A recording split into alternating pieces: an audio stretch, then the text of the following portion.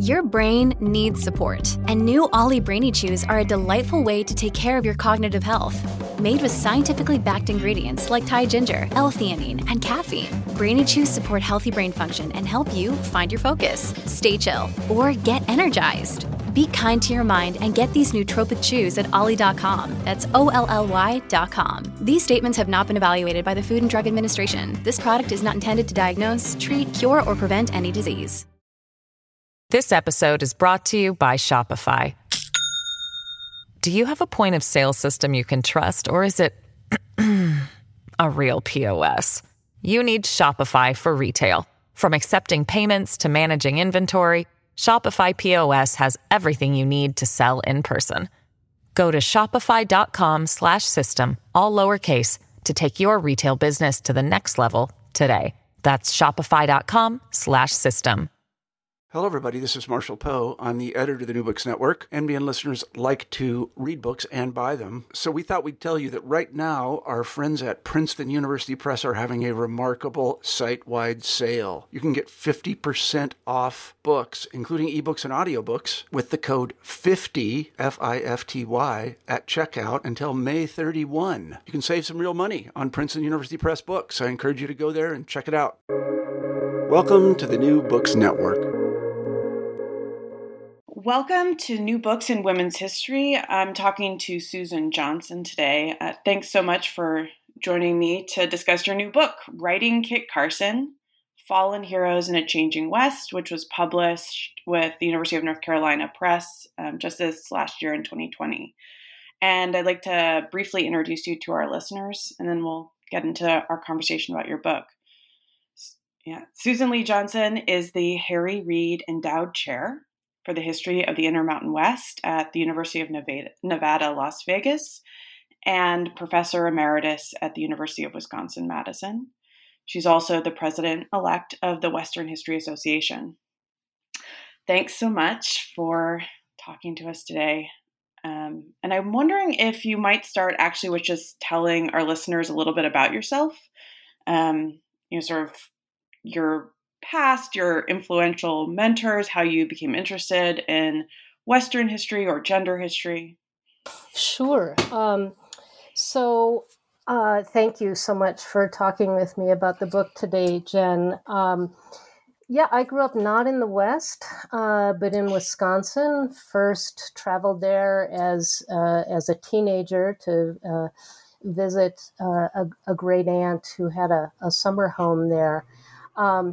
And it was that visit that really got me interested in the West. And then in college, I went to a small Lutheran liberal arts college, Carthage College in Kenosha, Wisconsin. And my favorite courses there were, first I took a course in American Indian history, then a course in the history of the West. And I was very quickly hooked.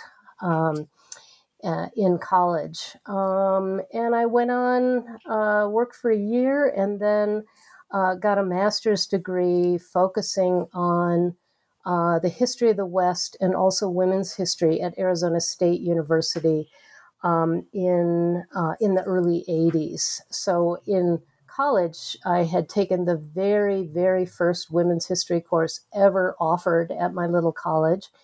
And it was a revelation to me. I had never really thought about women as historical actors. So when I went on for my master's, I made sure that to go someplace where, there were historians of the North American West, but also women's historians. And I worked with Mary Rothschild there, was my primary advisor. Then I worked for several years between my master's and my PhD on the editorial staff of the journal Signs, a women's studies journal, and which was kind of a schooling in and of itself. I learned much more about the interdisciplinary field of what was then women's studies, and then went on to graduate school and pursued a PhD at Yale University, again, looking for an institution, a department that had noted scholars in the area of Western history, but also in women's and what was just starting to become gender history at that time. So my primary advisors were William Cronin and Howard Lamar, but Nancy Cott was also on my committee and a very, very important mentor to me. That's great. Normally the biographical section of the interview, is somewhat disconnected from the book, but in this case, it's in the book. Yes. So maybe let's talk about writing Kit Carson. It's largely about two women who were amateur historians, right? Bernice Blackwelder and Quantrill McClung, writing about Kit Carson and also about you. But can you tell me how you found them? What drew you to their story? Yes, I can. I had published my first book, Roaring Camp, on the social history of the California Gold Rush. And so I was really trained as a 19th century historian. And when I was finishing that project, I started to conceive of a new 19th century project that would look at the famous or infamous, depending on your point of view, frontiersman Christopher or Kit Carson, looking at his intimate relationships with indigenous and Spanish Mexican women. And I started doing research on that. Carson married first an Arapaho woman. She died quite young, then a Cheyenne woman who didn't stay with him for long, didn't like him much, and then married into a prominent northern New Mexican family, the Jaramillo family of Taos, New Mexico. So I thought I was going to look at those relationships. I saw them as Kit Carson marrying power, that is, marrying into communities that still held sway over their geographies of residence. So I started doing that research, did research for about a year or two, and I knew that there was a genealogist in Denver who had published a genealogy of the Carson family, but also the Bent family and the Boggs family. The Bents and the Boggs, like Kit Carson, were kind of white frontiersmen who traveled down the Santa Fe Trail and established themselves in what's now the Southwest. So I knew that Quantrill McClung had published this genealogy and also an even larger supplement to it a decade later. And I decided her papers were at the Denver Public Library, where she had worked as a younger woman. She left them to the Denver Public Library when she died. And I knew she had, that her papers were there. And I thought, well, I'll just look at those and just see if they might lead me to some primary source evidence that I might not stumble on as quickly on my own. So I went through that collection. I didn't really find what I was looking for, but what I did find was about a 30-year correspondence between Quantrill McClung and another woman, Bernice Blackwelder, who were both interested in Kit Carson starting in the 1950s and into the 60s and 70s. So as Quantrill McClung was working on these genealogies, Bernice Blackwelder was writing what came to be a kind of popular biography of Kit Carson called Great Westerner. And that correspondence, and there were maybe 300 some letters, just transfixed me. Because these women started as collaborators, really as kind of, research partners. Over time, they became very, very close friends. But their correspondence from the 1950s to the early 1980s sort of traced that period when frontier figures like Kit Carson fell from grace. Not that they had been beloved by all Americans in the past. Certainly they were not. But in the kind of dominant popular culture, figures like Kit Carson were the heroes of U.S. westward expansion. So here were these two women working on Carson across that period when figures like Carson fell into disrepute. And I decided that would make a really interesting article. And it's an article I actually wrote, and I never published it because it left so many questions unanswered, and I had so much material that I wasn't able to use in that form. And so over time, it took me 2 or 3 years, but I decided I think I'm going to write a little book about these two women and their interest in Kit Carson over this period. And I wanted to understand why these women focused on this pioneer white man, and what that meant across those decades. So I started writing a book, and 20 years later, it became my little big book. It's a very big book. So that's the kind of thumbnail sketch of how it came to be. Great. And I think one of the sort of central concepts that you put forward in this big book, which is like just a pleasure to read cover to cover, is this idea of that they traffic in men. And I was wondering if you could sort of talk a little bit about that concept and how you think it helps illuminate their lives. Yes. Well, of course, it's a kind of play on the notion of a traffic in women, which, feminists from Emma Goldman to Gail Rubin developed over the course of the 20th century. And it's not simply a reversal of the notion of a traffic in women. Actual women, female identified people have been trafficked in traffics in women, whether through conventional forms of marriage or prostitution or what have you. A traffic in men is it is a kind of reversal, not always a very successful reversal. I see it as a kind of a weapon of the weak, to use James Scott's formulation.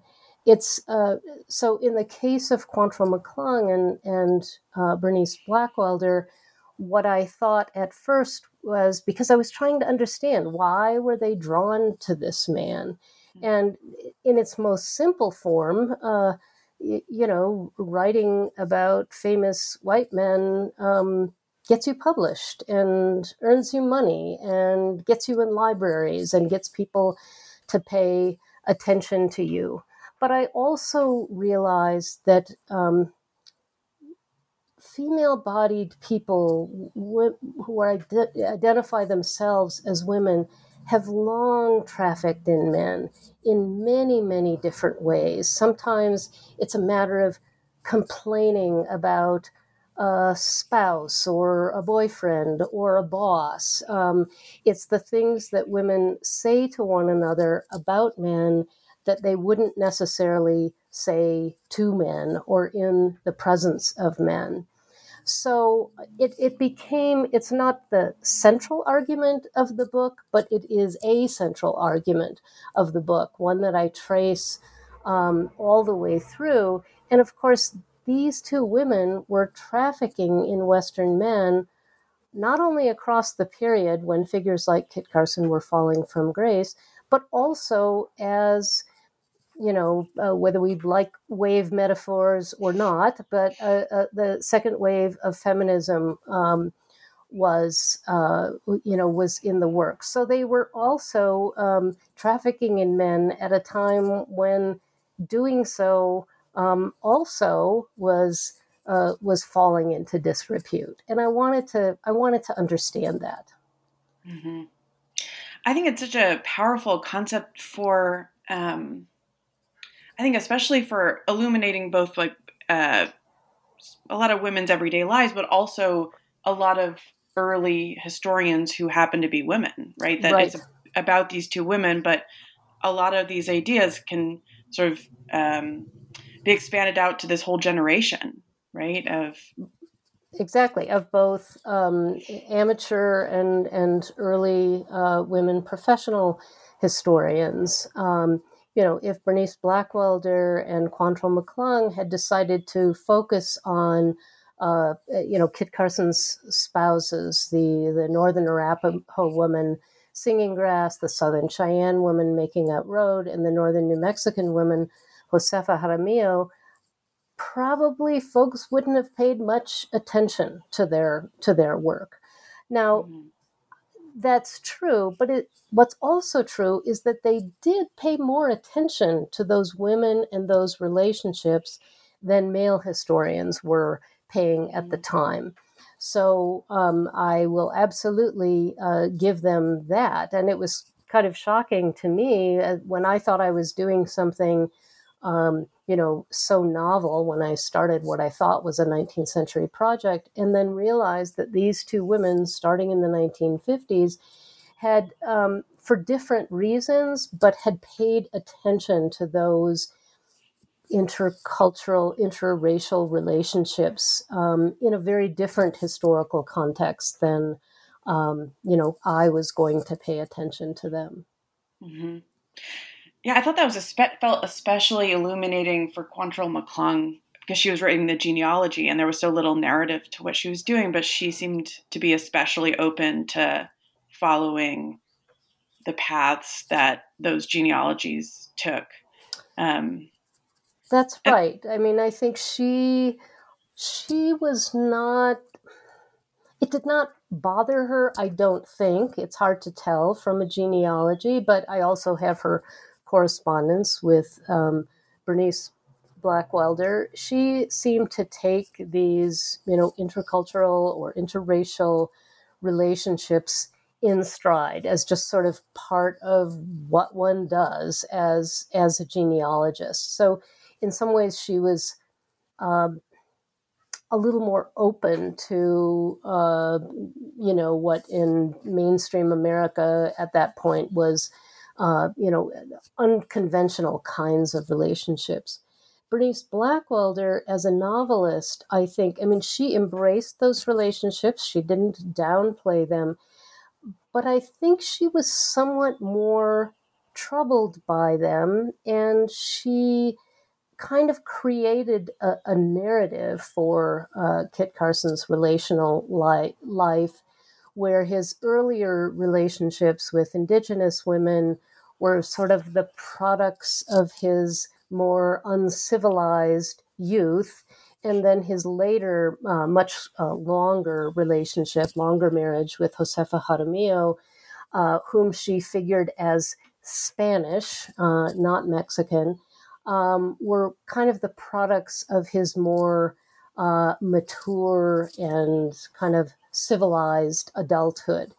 So she kind of gave it a narrative spin to make sense of those relationships. Mm-hmm. And for both these women, I think throughout the book, you pay really close attention to race and especially for them, how whiteness shaped the stories they told. I wonder if you could talk a little bit about that.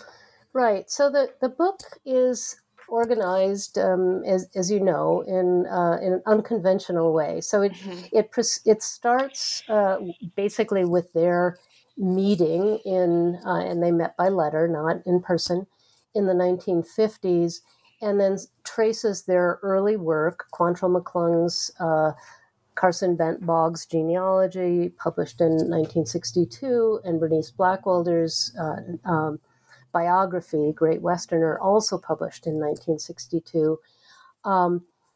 So we meet them at that moment, at a moment when, the West still figured in a pretty positive sense in American popular culture. But was on kind of the verge of a downfall. And it's also a moment when the civil rights movement is gaining ground. There's a movement to, permit interracial marriage. So they're writing in this really moment of change, or kind of on the brink of social and cultural change. But then they continue, and the next part of the book continues into the late 1960s and early 1970s, when figures like Carson were coming under attack, both from activists, from academics, from all corners. And they had to make sense of that. And by then, even white Americans living in, largely white neighborhoods could not pay attention to civil rights, Black Power, the burgeoning Chicano movement, etc. So they are always grappling with their own whiteness, with the whiteness of Kit Carson and other Western men who they write about. But then the book dips back into their early lives. So it's kind of in reverse chronological order.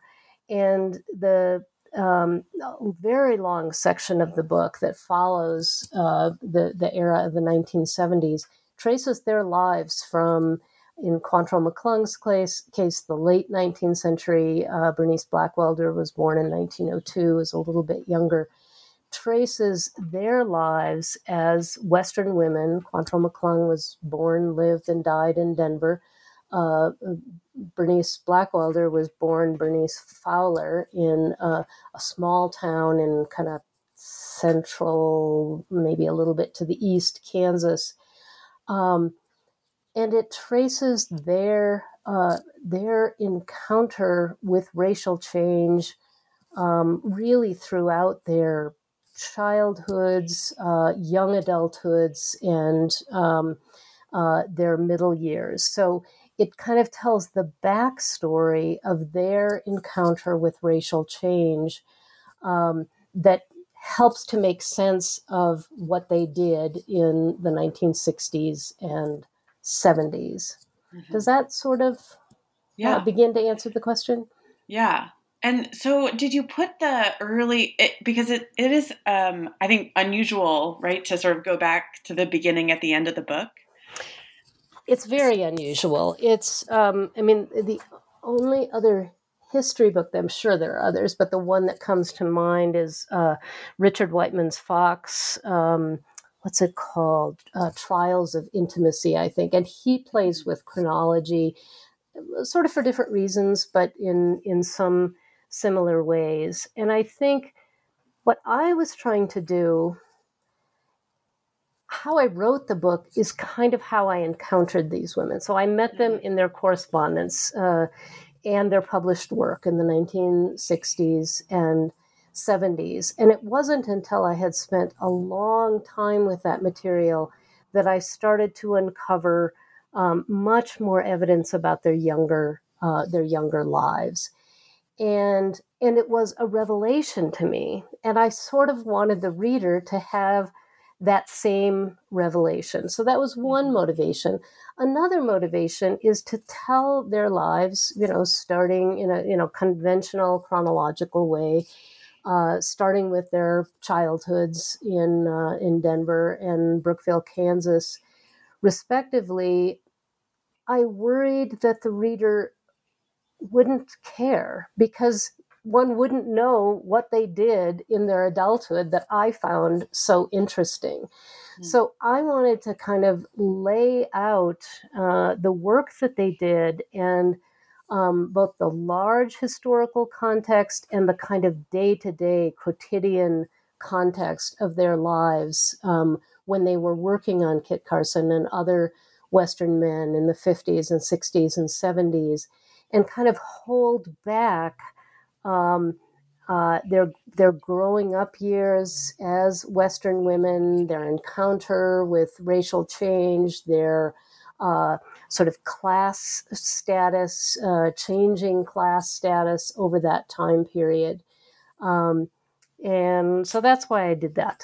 And then the book loops back around in the epilogue to the very last years of their lives, so the late 1970s, early 1980s, as they were, in failing health, still trying to write history in one way or another. But that's where the book ends. Mm-hmm. This episode is brought to you by Shopify. Do you have a point of sale system you can trust, or is it a real POS? You need Shopify for retail. From accepting payments to managing inventory, Shopify POS has everything you need to sell in person. Go to shopify.com/system, all lowercase, to take your retail business to the next level today. That's shopify.com/system. I think that's one way, but there's so many ways in this book that the book sort of, it's very much a history book, but it blends genre a little bit, that you seem to be bringing in inspiration from a lot of different types of writing. I mean, this kind of, the beginning at the end feels very novelistic to me, that, you sort of expose this thing. And it seems to sort of run up against some of these conventions that we have. And for me, that meant that the book demanded a consistent attention, that and many other kinds of genre, sort of breaking things that you did, sort of that you can't. And I don't know if you meant these things as sort of critiques of the genre, that you just, you sort of, when you're reading a book for comprehensive exams or something, that you sort of, you skim. You can't, I don't think you should or could skim this book very well. I hope not. I mean, some of my very, very favorite history books follow a typical pattern for a history book, which, there's an introduction that kind of lays out the arguments and the sources, but also kind of situates the book in the relevant historiography, often critiques that historiography in order to kind of make a place, for the author's work. And then there are 4 or 5 or 6 chapters, and they have introductions and conclusions. And if you're in a hurry, if you're reading for an exam or a class or what have you, you can read those introductions and conclusions, skim through the body of the chapter, and then usually there's a conclusion that kind of wraps everything up. I love books like that, but I sometimes feel like I'm reading the same book about a whole lot of different things over and over again. So it was an experiment. I wanted to try something different. And because this was so biographical of these 2 women, and also to some degree of, Kit Carson and Singing Grass and Making Out Road and Josefa Jaramillo, I felt that the biographical aspects also lended themselves to a different format. And as you've alluded to early in our conversation, I also write myself into this book, my own relationship to these women, to their interest in Carson.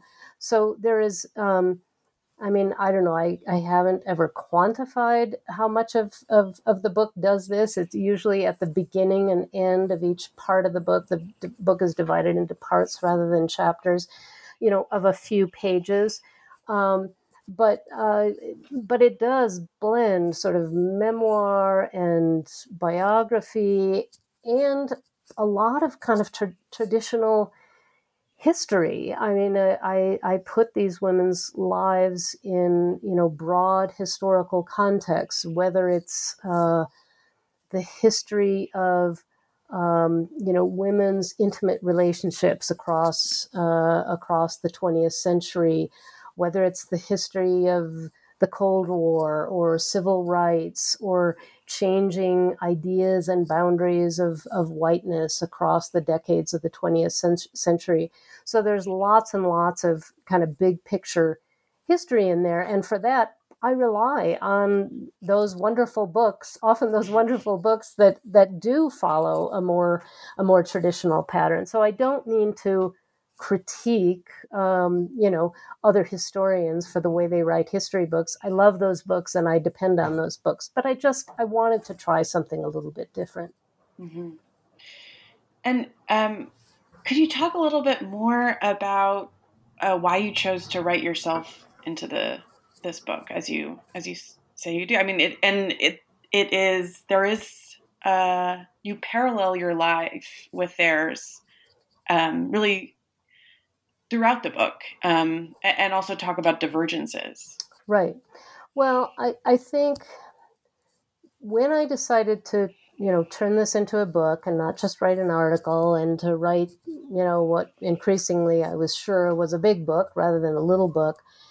And I realized I was going to be, digging into these women's lives in incredibly intrusive ways and kind of holding them accountable for the kind of history they wrote and for, I don't know, the way they thought about and experienced racial change in the neighborhoods that they lived in Denver. And for Bernice Blackwelder, she lived a lot of her adult life in Chicago and some of it also in I'm sorry, there are sirens going by, but also in suburban Washington, D.C.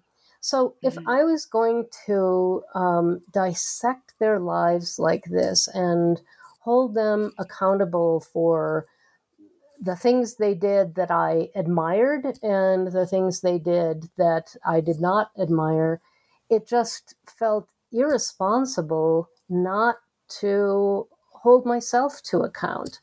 And if I was using the historical contexts that they lived in, both the kind of big historical contexts and the kind of their day-to-day lives, if I was going to talk about how those contexts shaped the history they produced, then how could I not talk about the same for myself as I was writing their histories? So and again, I don't think all historians should do this in everything they write. And unless I live a really, really long time, I'll probably never do this again. But so it was, it was an experiment. But also I just think historians are not omniscient. They are not God. They are not omniscient observers.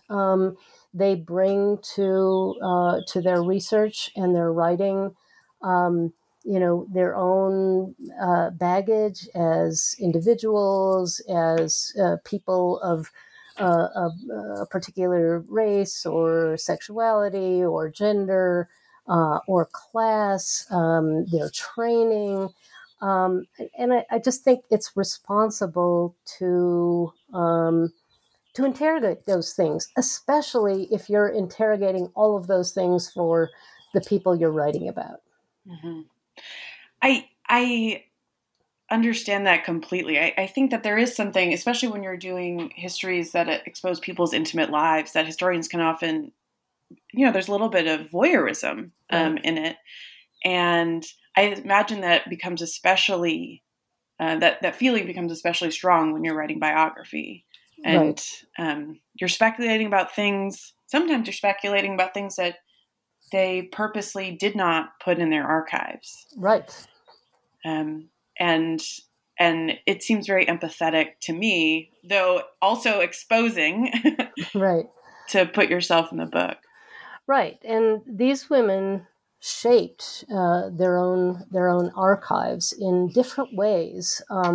Quantrell McClung was a librarian by training, kind of stumbled into genealogy when she was named the genealogical librarian for the Denver Public Library in the middle of her life. But she knew what she was doing, and she created a huge archive of her work related to Carson. And also, I don't actually write a lot about this in the book. She also did a major genealogical project on Colorado's governors and their families. That was published in serial form in the Colorado Genealogist. But she collected all those materials and she left them to the Denver Public Library. But she also created an archive of much more personal materials, especially from her sort of youth and young adulthood, a series of 9 scrapbooks that she put together that reveal quite a bit about her young adulthood, her life alongside other librarians, women, most of whom did not marry. And she left that to what is now History Colorado, was then called the Colorado Historical Society.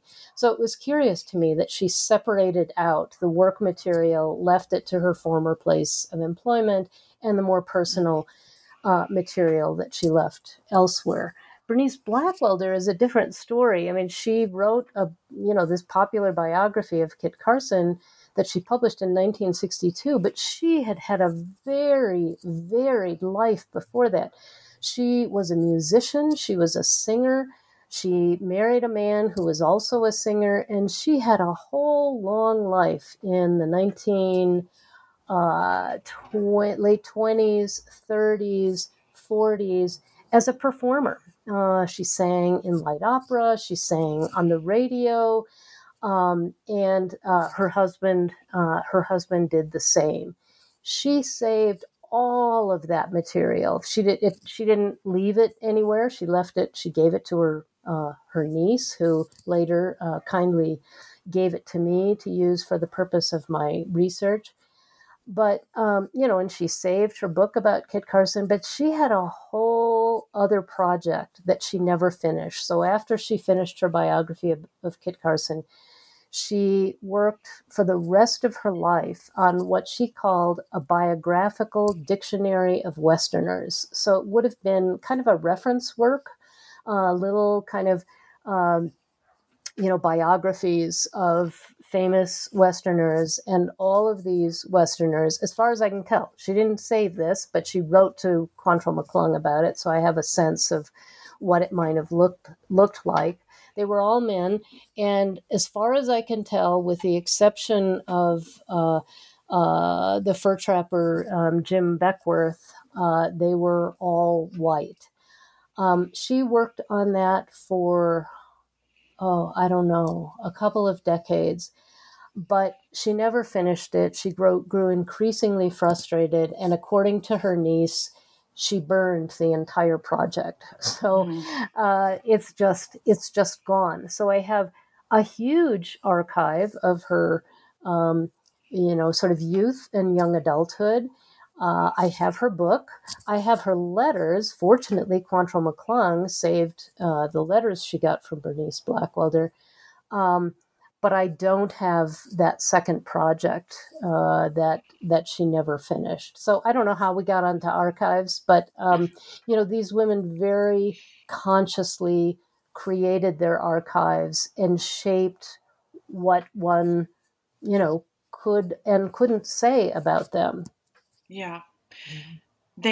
I think this book is so much about so many things, but about creation of your own archive, and also the writing of history generally, and mid-century America and the 19th century West. There's really so many things that it illuminates. And I'm wondering, sort of to come back to your place in the book, is sort of what the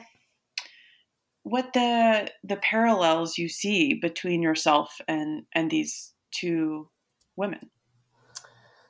So, it's, I begin the book with exactly that, with how I am like them and how I am different from them. So they were both white, they were both Protestant. I think Quantrill McClung more actively so than Bernice Blackwelder, but certainly raised Protestant. They were interested in the West, and particularly in Western men. But there were differences. They were absolutely sure they were women. They never questioned that. That is something I have questioned from a very, very young age. They did not, at least in their letters to one another, they didn't think out loud about race and racial privilege. I had to dig kind of deep and read the materials they left behind very closely to understand kind of how race operated in their lives. Their intimate lives were very interesting to me. Bernice Blackwelder, born Bernice Fowler, married a man from North Carolina named Harold Blackwelder, who, as I said, was also a singer. But the two of them never had children, so they were conventional in one way as a kind of white, married, at least aspiring middle class, although they did not mostly live as middle class people as adults. So they, were conventional in that way, but and I think they did want to have children. I think they could not. That I think, especially in the 1950s, it was hard on them and hard on Bernice Blackwelder. Quantrill McClung is a very different story. She never married, and she was very careful about what she saved, so that, I think she was, so that one cannot really figure out what her relational story is. She moved in a circle of other, when this is in the 19 teens and 20s and 30s, other librarians, also women she met she was very interested in foreign missions, and she met women, through her church and through that. And very, very close relationships. At one point, I thought I had found a male suitor, and I actually went so far as to write the section as if he was a male suitor, and then discovered very belatedly that this guy was her cousin. So it seems very unlikely. It's not impossible, but it seems unlikely that was an intimate relationship. At the same time, she had a very close relationship with a woman friend, and I try to make sense of that as well. But in the end, I think she liked her own company, maybe best of all. It's interesting when I started doing this research, I don't know, I felt like I was getting kind of a little weird vibe or pushback from people at the Denver Public Library. And then someone finally told me that the word on the street was that I was trying to suggest that Quantrill McClung and Bernice Blackwelder were in an intimate relationship. And I'm like, what? Where did that come from? Like, it was just like they read me. I guess they read me as a lesbian, and that would be the only thing that would interest me about these women. And I don't know. I guess it's possible that they had an intimate relationship. I think it's unlikely. I don't see a whole lot of evidence of that, although they were certainly, intellectual intimates and very, very close friends. But, Quantrill McClung, there's something quite queer about her early life. She and her friends, this was not unusual among young women at this time, but they loved to cross dress and have costume parties. And so I try to make sense of all of that in their lives, and think a little bit about how those intimate lives shaped how they saw Kit Carson's intimate life as well. I think not just in relationship to Quantrill McClung's youth, but just generally, you can see that your approach to gender in this book is very influenced by queer studies.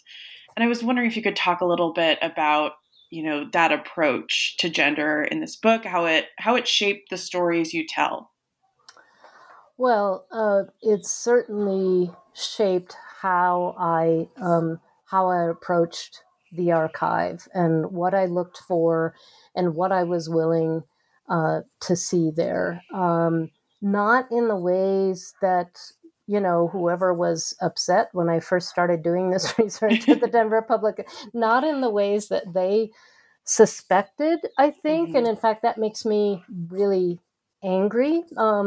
And so in many ways I pushed on because you cannot tell me why I am doing this work and how who I am influences how I am making sense of these women. I am going to tell you who I am and how that influences how I see these women and their intimate lives. But I think there's a lot of queerness in the story I tell, and not just the obvious of Quantrill McClung's sort of complicated intimate life and her exuberant cross-dressing with her friends. But even Bernice Blackwelder, when she was a young married woman and she and her husband Harold were performing in Chicago and really touring all around the country as performers, they lived much of the time, not just the two of them in an apartment, but they lived in households with other performers. And sometimes it might be Harold and Bernice's sister, who is divorced, and her sister's son, and a couple of other women who were maybe performers or maybe did some other, and they were very queer households. And, so I read evidence in that way as well. So I don't know, are there other examples you can think of that you want me to elaborate on?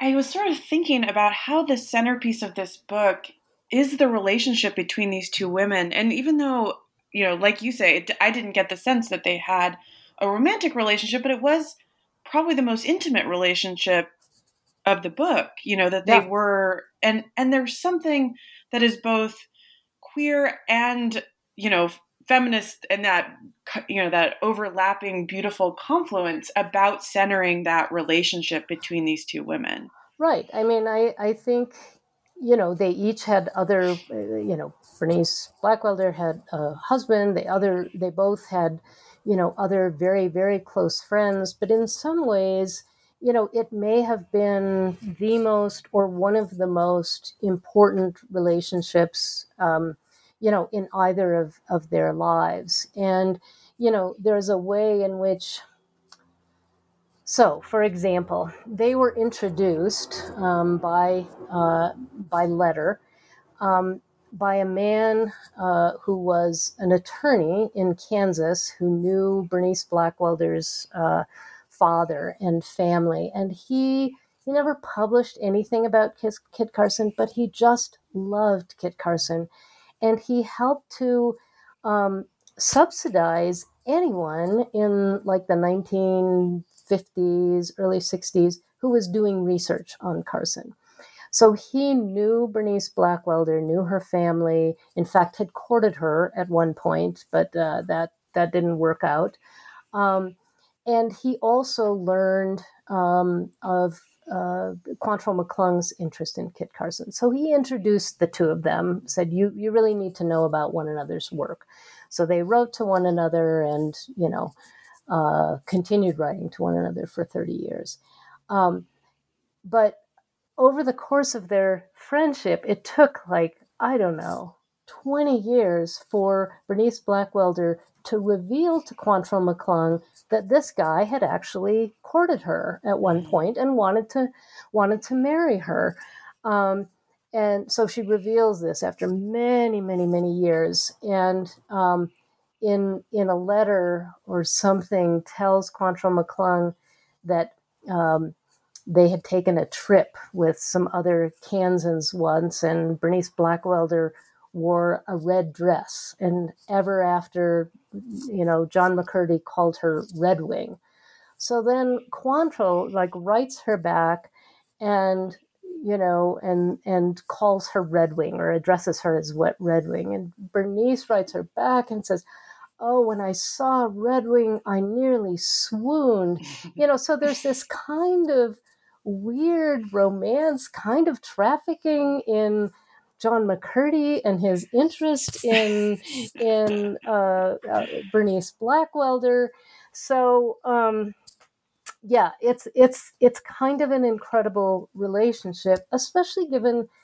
So they lived close to one another just once for a few years. Bernice Blackwelder and her husband moved to the Denver area, so maybe 3 years.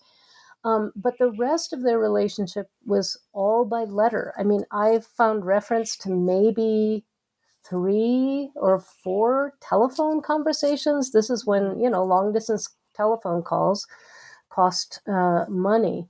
But it was, an extraordinarily intimate and, I don't know, meaningful relationship to them intellectually, even though they were so different from one another.